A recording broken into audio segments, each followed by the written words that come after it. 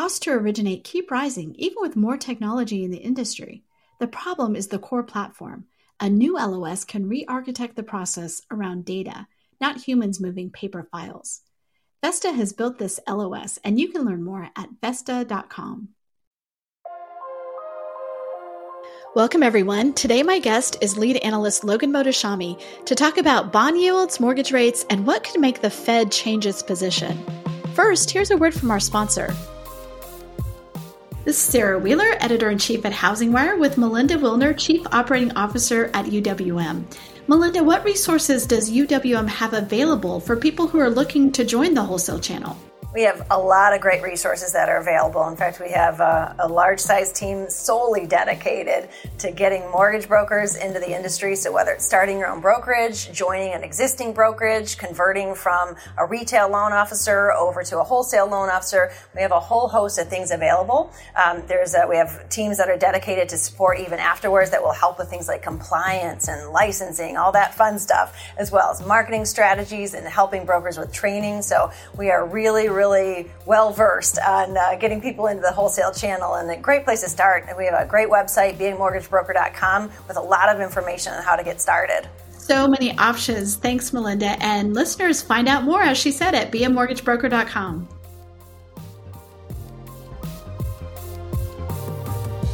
Logan, welcome to the podcast. Sarah Wheeler, I had to do a Joker facial video about how crazy the week has gone. It's Wednesday morning, and about last night, the 10-year yield almost got to 4.90%, and then fell all the way down to 4.72 after the weaker ADP number, and it's back up again. So bond yields gone wild. Fall edition is going to be the greatest CD ever if people still use CDs, or you could just stream it because it's been pretty crazy since the Fed meeting ended. Okay, so here's the question. Is the bond market going to force the Fed to pivot? See, I'm not a Fed pivot guy because I don't believe they pivot until the labor market breaks. But even someone like me understands that when bond yields, when the Fed talked about, well, we're in restrictive policy already at 4 to 4.25 on the 10-year. Okay, so, in that context, we could cut rates next year if the growth rate of inflation falls because, you get more restrictive by the growth rate of inflation falling. This is different. And part of me thinks, why would they risk a very hawkish forward guidance this late in the game? And my belief is, and I've stuck to this, that they want a job loss recession. They just have to skirt around it, talk about a soft landing. But I think people forget they went into this thinking 2023 the unemployment rates are going to rise. So the growth rate of inflation falling on them was probably a surprise to a degree, but also the economy being as resilient as it is. So there was no point into having a hawkish tone this late in the game unless you want a job loss recession, or you have no kind of sense where the bond yields and technical trading and short the market. I mean, there is a lot of things that you don't play with fire this late in the game. So I'm just going to stick to my core belief. They don't pivot until jobless claims break. I know the ADP number was soft today, but I think there's a difference between the labor market breaking and job growth slowing. I think I see a lot of people just make up stuff on social media on how bad the labor market is by using pretty much lying tactics. What I can tell you all is that after World War II, there has been one data line that has always showed us when the labor market is breaking. That's jobless claims breaking out. And jobless claims has gotten better. I mean, it's gotten noticeably better the last few months. Job openings data, we wrote about this yesterday. The headline was a huge surprise. It looks like a big job increase in job openings. But to me, it's the volatility in the data line. The quits ratios is back to pre-pandemic levels. That's what the Fed likes to see. And if you look at other job openings data, like Indeed has a good one, it actually went lower. So I wouldn't put too much stock in the headline job openings data. The quit ratios getting back is what the Fed likes. So everything is kind of moving to a labor market that is creating more supply and wage growth slowing down.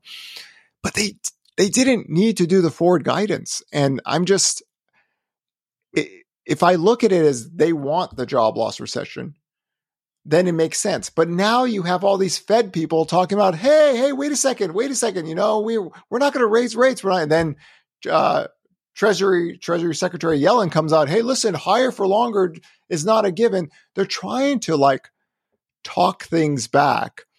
And I know Nick Tamiris from the Wall Street Journal is kind of the Fed leaking information. And he just came out this morning and said, hey, wait a second, it's really getting restrictive out here. And there's a financial stability scare right now with the bond yields going up. So I'm assuming that the last few days got their attention, but until I actually see anything from them to saying, okay, we messed up, we're not going to let long end of the markets get out of hand. We will come into the market. They can fix this like this. They could change the entire narrative, but they choose not to. So follow their actions. And I always kind of like mock them. Some people say this, some people say nothing matters anymore to the bond traders right now until you actually see conviction. And I think that's the story of the last few days. We broke key technical levels. The bond market was heavily shorted, huge volume, highest volume ever. This traditionally happens when we're at a top, a short-term top at least, and then the next move is noticeably lower. But there is nothing from the Fed that I've seen except very weak talking points. Hey, we might be done. And it's like nobody cares anymore. And especially, I think, being that hawkish in the forward guidance, if they wanted a soft landing, that doesn't do them any favors at this point, which I've always questioned the soft landing premise by them. And again, everybody has their own version of what a soft landing is. It's hard to know if that's what they want or they're just not able to figure out how to talk about it in a way that makes sense. Because to your point, it's like we were on a path. Was it a good path for the housing market? Absolutely not. I mean, they don't care. And you've made this point. They've broken the housing market. And from their perspective, that's what they have to do to get back to where they want to be on inflation. But since then, that talking point about with their forward guidance, it's like, it just feels like such a misstep. Like pick a lane. It's a misstep unless you believe they want a recession. Because, when I went on CNBC last week and I said, listen, the bond yields are rising. This is not good for the housing market, of course, especially now with rates going up higher and higher. And I said, one of the things I told them is that, listen, the Fed is frustrated. You're still working. You're still buying homes. You're still buying cars. Car sales are up double digits year over year. Stop it. Right? So what can they do? Because they want to attack the service worker, and the service worker aren't getting hit, and their wages are increasing. So construction employment, right? Every cycle has construction employment break. Construction employment hasn't broken. There's a lot of government spending for manufacturing, and the builders are paying down rates. So maybe this is the game plan. Maybe they said, listen, we have to break the back of the housing market and the apartment boom, crush the single family, and get some kind of increase in the unemployment rate from construction workers to offset the deficit spending.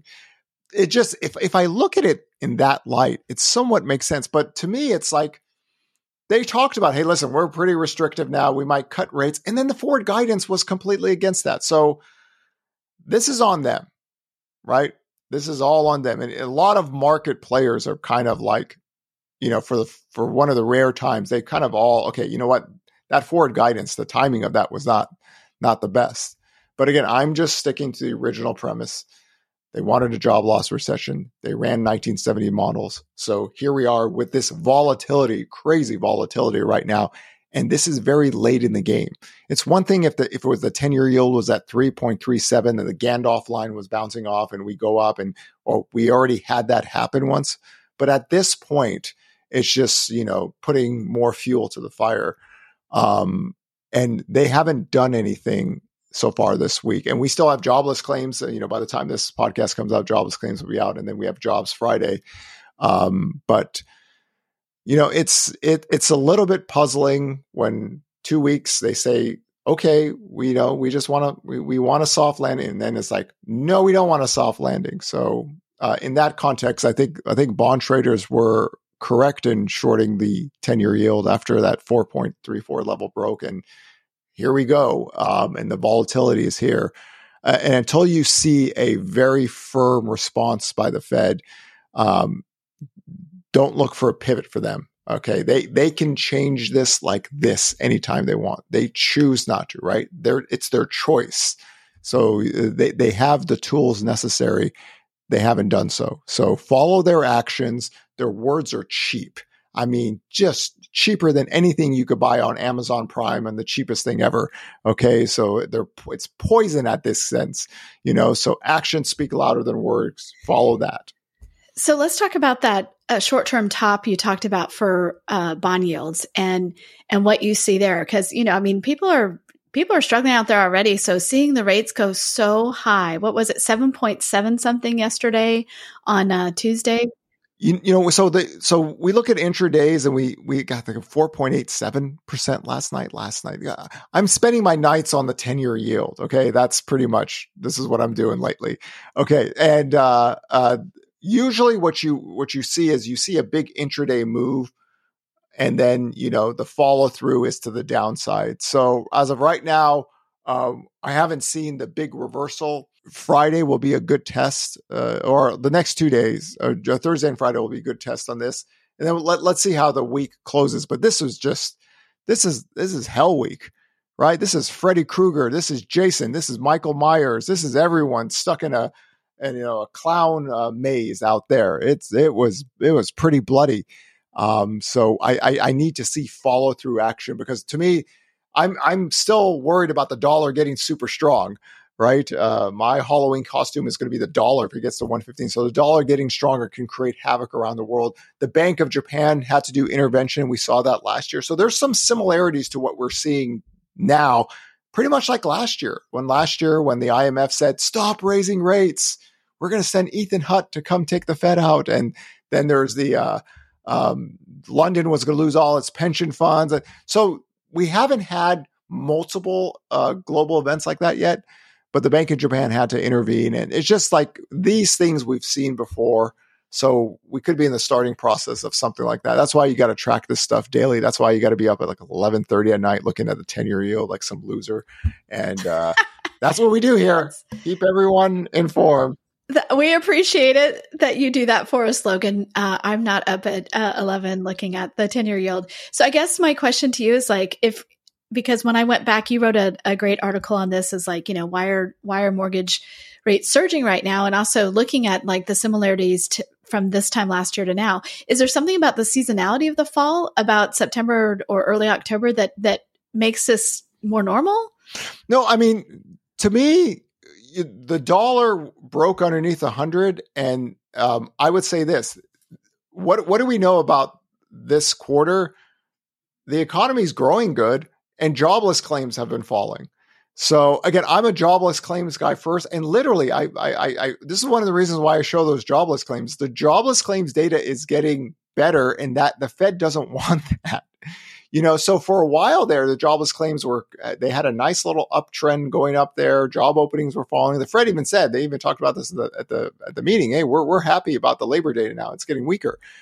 But it's that PEXI jobless claims data that they just go, whoa. So the economy is outperforming estimates. Okay. And then the dollar is getting stronger and the Fed got hawkish. And then other countries, are stopping their rate hikes. Some have cut. When you cut your rates against the US while they're still, your currencies could get in trouble. And it's just last year we had all this. I mean, last year was complete chaos because the 10-year yield just shot up and mortgage rates shot up and nobody knew really what was going on and what was going to happen. But inflation back then was running at 8 to 9% headline CPI. Now inflation, the growth rate, everything is cooling down. So it's a different backdrop. But I think if the economic data wasn't as firm as it was in this quarter, and we're gonna see the hit come in with multiple variable factors. Student loan, all this stuff is going to happen later on. Government shutdown, all these things will impact the fourth quarter. But for this, boy, the U.S. is just outperforming the world, and when we're not cutting rates and other countries have to deal with it, then the dollar could get stronger. And the dollar getting too strong is just havoc, right? It just caused too much trouble around the world, and we saw that with the Bank of Japan doing an intervention yesterday. So when you say that the Federal Reserve could change this in an instant, remind us, what does that mean? What could they do that would change this right now? 3 different things. Right now, we are done with quantitative tightening. That's it, right? We are going to actively support the bond market. It's all over. You don't have to cut rates. You do not have to cut rates. If they wanted to, they could say that, and then they don't have to worry about a lot of things. They choose not to, right? And so one of the things is that higher for longer, if they want to stay higher for longer, you have to keep everything intact, because if the economy starts to break, the bond market will get ahead of them. But here they can easily do that. They choose not to. So that's by their own choice. So that's why I always say that I'm not a Fed pivot person. God, the people I'm with, usually the people who don't want the Fed to pivot are usually the crazy people in the world who just want everything to blow up, right? So I'm with a weird group of people. But my case is that they targeted the labor market from day one. They told us this, and I'm just going with that until it changes. So the fact that they're trying to, like, Janet Yellen's like, hey, higher for longer doesn't mean forever, or what? Just really, come on, get away, go. You need to put a little bit more teeth into it. But I'm pretty sure after what I've seen some of the Fed members and Yellen talk, that it's gotten their attention. And today, the Wall Street Journal came out and discussed that that, hey, listen, this might break the Fed's soft landing premise. So, for whatever that's worth, usually Nick leaks it out. So you said there are 3 things they could do immediately. I think you've only said 1. Oh, well, the third one would be cutting rates. I don't think they would do that. I think cutting rates for them, if the 10-year yield, let me give you a hypothetical. The 10-year yield goes to 5.65%, and the growth rate of inflation is running below 3%. They would cut rates there because it's too restrictive. It's too restrictive now, so something like that. But I don't see them pulling that lever until they need to. And they talked about next year. Next year we could cut rates, but that was more just like 1 or 2 cuts, just getting things back to somewhat order. But if the 10-year yield broke off even more, then what they've told us that they don't want to get too restrictive. So it's the irony is that for weeks before the Fed meetings, they were kind of leading us up for rate cuts, and then the forward guidance was like, no. You get nothing, sir. Goodbye. So, and the market went with it. So give the bond traders this. They took those key technical levels and they ran it and they pushed it. And Sarah, what is the Fed? The Fed is old and slow. I'm afraid it is old and slow. And they know that. So go for it, right? And so we got a lot of volume in the bond trading right now. This is Sarah Wheeler, Editor-in-Chief at Housing Wire, with Ryan Marshall, CEO and founder of Equity Protect, to talk about a very specific and growing kind of fraud risk. Ryan, how does Equity Protect prevent deed fraud from occurring? So we've successfully devised a range of methods that harmonize the elements that exist. So certain laws, certain constraints, and customary policies that occur within title companies and the recorder's offices. Our approach combines a multi-factor authentication, very similar to one that you would find if you're logging in and out of your bank account, an authenticated transaction hyperledger layer, and a newly crafted and copyrighted property notice form that we serve as a public security lien. So in essence, our service parallels similar to a credit lock that you would find with your credit bureau. Property owners retain absolute control, and they alone are the only authority that can unlock or lock their property to any subsequent transactions. Ryan, thanks for letting us know about that. Listeners, you can find out more information about deed fraud and how to prevent it at equityprotect.com.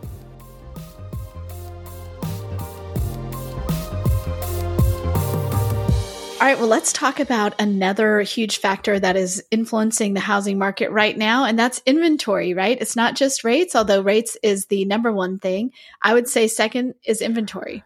Sarah, I am batting still a big whopping donut hole, 0.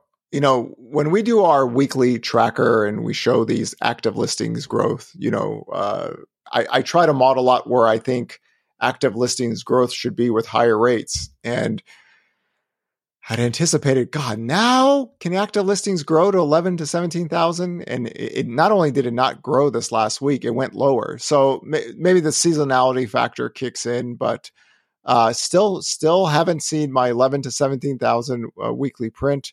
It's just been a very slow year. And new listings data is the one data line that, would concern me with higher rates because, last year we saw the negative year over year print. So we've been trending negative year over year for over 13 months. By the way, to all the Airbnb bust people who kept on saying that inventory is going to skyrocket because everybody will sell their Airbnbs. Not yet, right? And usually that goes from short-term rentals to long-term rentals first. So new listings data, even though it declined, even though it's negative year over year, and it's been trending negative year over year for over 13 months, we haven't seen a noticeable new leg lower. That is very key. I'm hoping that we just find that bottom in the new listings data. And we get some growth next year, but we're still not seeing kind of the flat to positive data line that I was kind of looking for in the second half of the year. And we'll see. After a wild week like this, you get to test it. So we'll do this again and see if we can get active listings growth to 11 to 17,000. But so far that hasn't worked. But on the positive side, new listings data hasn't taken a new leg lower like it did last year. And again, the last 3 years have been trending at the lowest levels ever recorded in history. Even when we had 3% mortgage rates, it was the same thing. Even when we have the ability to grow inventory in that front has been somewhat challenging. And a lot of this has to do with a lot of people just doing really well. They don't move as much, 30-year fixed products, even the people who don't have mortgages, who have so much equity, they're not selling their homes, moving. So this has been here for over 10 years. So it's just when housing costs get so much so fast, some people just simply can't afford to move, and it just doesn't make sense for a lot of households. This is why when I went on CNBC that one time a few weeks ago, I said the Fed's policy on housing is like a COVID-19, stay at home. They're not really looking for you to list your house, right? So if that was the case, hopefully, I know they were confused by that. They're like, I don't know why people won't list their homes. McFly, hello. But in this case, we haven't seen a new leg lower, which isn't saying too much because we're working from the lowest levels ever recorded in history. I think it's just a double whammy of, normally when you have mortgage rates going higher, you've got home prices coming down, but you just have so little inventory that home prices are not coming down appreciably, not like you would expect with, rates over 7.5. The interesting aspect about that conversation is that naturally everyone assumes as rates go up higher, home prices have to fall. 2013 to 14, when that happened, the growth rate fell first, but we didn't have a negative year. 2018 and 19, the growth rate fell. We didn't have a negative year. What do you mean the growth rate of what fell? Like if you're growing at 9% early in the year for home and prices, mortgage rates go up high. Yeah. You mortgage rates go up higher. That 9% growth trend comes down to 4%, right? So that we had that. And here again, the biggest mortgage increase ever recorded in history. The second half of 2022 actually did have, for the first time, like real nominal month-to-month price declines. But when housing data stabilized, then that kind of went away. There's many cities that are still nowhere close to the all-time highs yet, and they're still dealing with pricing issues. But as a country, you need weakness in demand, and you need duration, and you need inventory to really increase. And so last year was this crazy once-in-a-lifetime event. And with higher rates, the growth rate of pricing should fall. And that's one of the reasons why in the weekly tracker, we like to show the percentage of price cuts. And last year, at this time, we're over 40%. We're still about 4% below what we were last year. So the pricing mechanisms are getting weaker, but they're not like we were last year. So hopefully that explains why pricing is a little bit more firmer this year. And again, the growth rate of inventory, we're still working on negative year-over-year inventory data, and new listings data is trending. So this is just a pure supply story. And it's just weird because what we saw in 2005 to 2008, we saw this, it took 3 years for this huge housing demand collapse, but the inventory spiked from 2005 to 2007, right? So if we were taking the NAR data, the active inventory in 2005 was 2.5 million. We take the NAR data today, it's 1.1 million. 2007, it was 4 million. 2023, it's 1.1 million. 2005, 6, 7, and 8, we saw foreclosures, bankruptcy, all this thing was happening for you. And then the job loss recession happened. Today, we got this little small bounce on the foreclosure data because we're reopening the process. 30, 60, 90-day lates are all time lows right now. So it's like you cannot have two different housing cycles ever recorded in history. And this is why we say that the history of human civilization, the people that read have an advantage over people that don't read. So any housing 2008 person is a person who functionally doesn't read, because if anybody read or just visually see, you just look at it, right? Just look at the data and like, wow, that doesn't look like 2008. Yes, it does. It's 2008. Everything's 2008. So Sarah Wheeler, some people just want to ice skate uphill. Always. Doesn't matter. No, I know. So, I just saw this last weekend, I saw somebody who was like, you know what happened on October 1st in 2007? This is what was happening. Look at what's happening today. I guess implying that we're about to head into 2008. I'm just Sarah Wheeler, do you know why I yours? want to take on stock traders every single day of my life and commodity traders? I do know. I just want to line every single one of them up piece by piece and just lay them out on some kind of camera, because if I had a nickel for every October 20 or 1987 or what happened in 2000 or everything for 12 years, just the same Mickey Mouse crybaby whatever stuff, and it's just you got to light these people up on camera so everyone gets to see like who the real ball players are. This is why I keep on challenging all of them. But there are some data lines that resemble what we saw back then. There are some data lines that are actually worse. Right? Leading economic indicators, like my 6 recession red flag model flagged late 2006. That leading economic index, right, that the conference board, which we made a presentation to them last year, is noticeably worse right now. But the difference now is, why is the economy holding up? Household balance sheets are much different. Why? Because the 2005 bankruptcy reform laws and the 2010 QM laws changed the structural dynamics of the U.S. economy for this century. And nobody still wants to talk about it, right? Because it's not a really fun topic. But that's the only way I could explain to you why everything's kind of held up with inflation and with Fed rate hikes. Because in theory, a lot of the long-term, majority of long-term debt on consumer balance sheets and corporate balance sheets are still fixed. So they don't feel the full impacts yet of rate hikes. Now, if you're trying to buy something new, of course, yes. If you're trying to buy a car now, yes. If you're trying to buy a home now, yes, that's different. But consumers, the consumption of goods and services that you do every single day, food, energies, those things, they're still doing that. And that's a testament to the regulations that were passed to kind of keep things somewhat in line. Now, one thing I always try to stress to people, there is no qualified mortgage law in the auto loan industry. They purposely made sure that didn't happen, right? Because they know they need people to get cars and drive to work. So in this case, the auto loan industry doesn't have the QM protections, and you're going to see the auto loan stress data get worse, and some of the credit card data is starting to get worse. So there are some factual realities to comparing stuff to 2007 to 2008, of course. But again, each cycle is so unique.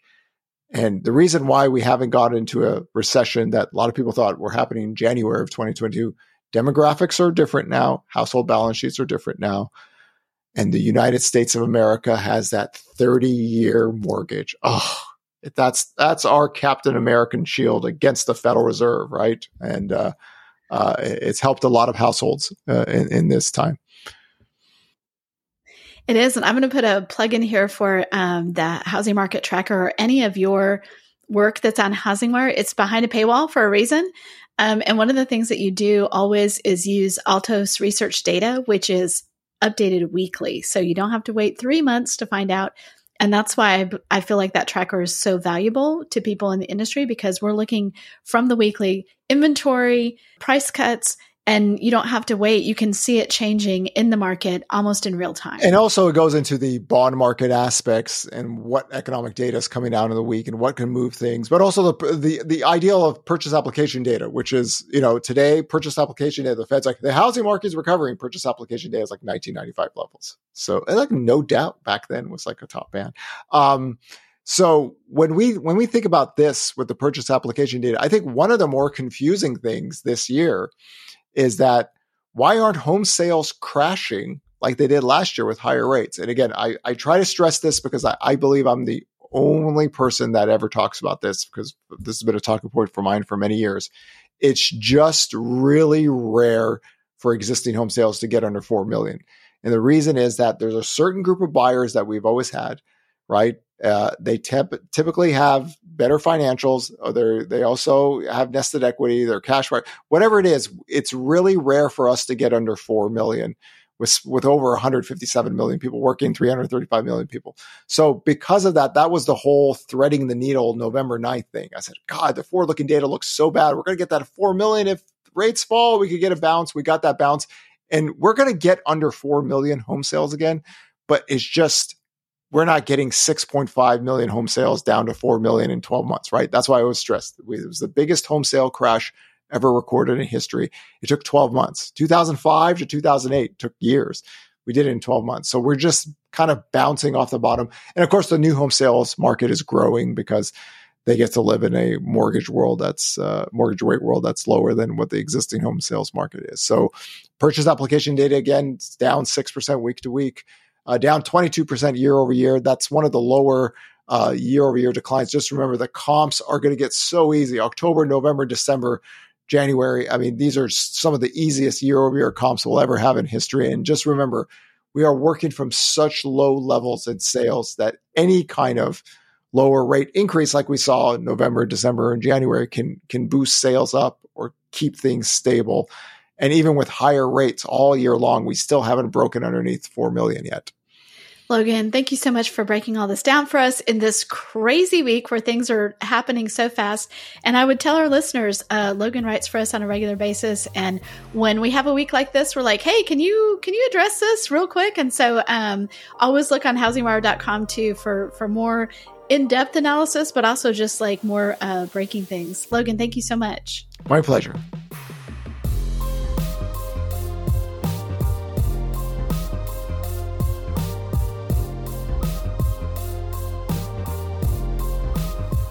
Thanks for listening to Housing Wire Daily. If you haven't already, we'd love for you to take a minute to rate the show and leave a comment. And make sure to tune in tomorrow for more news and insight.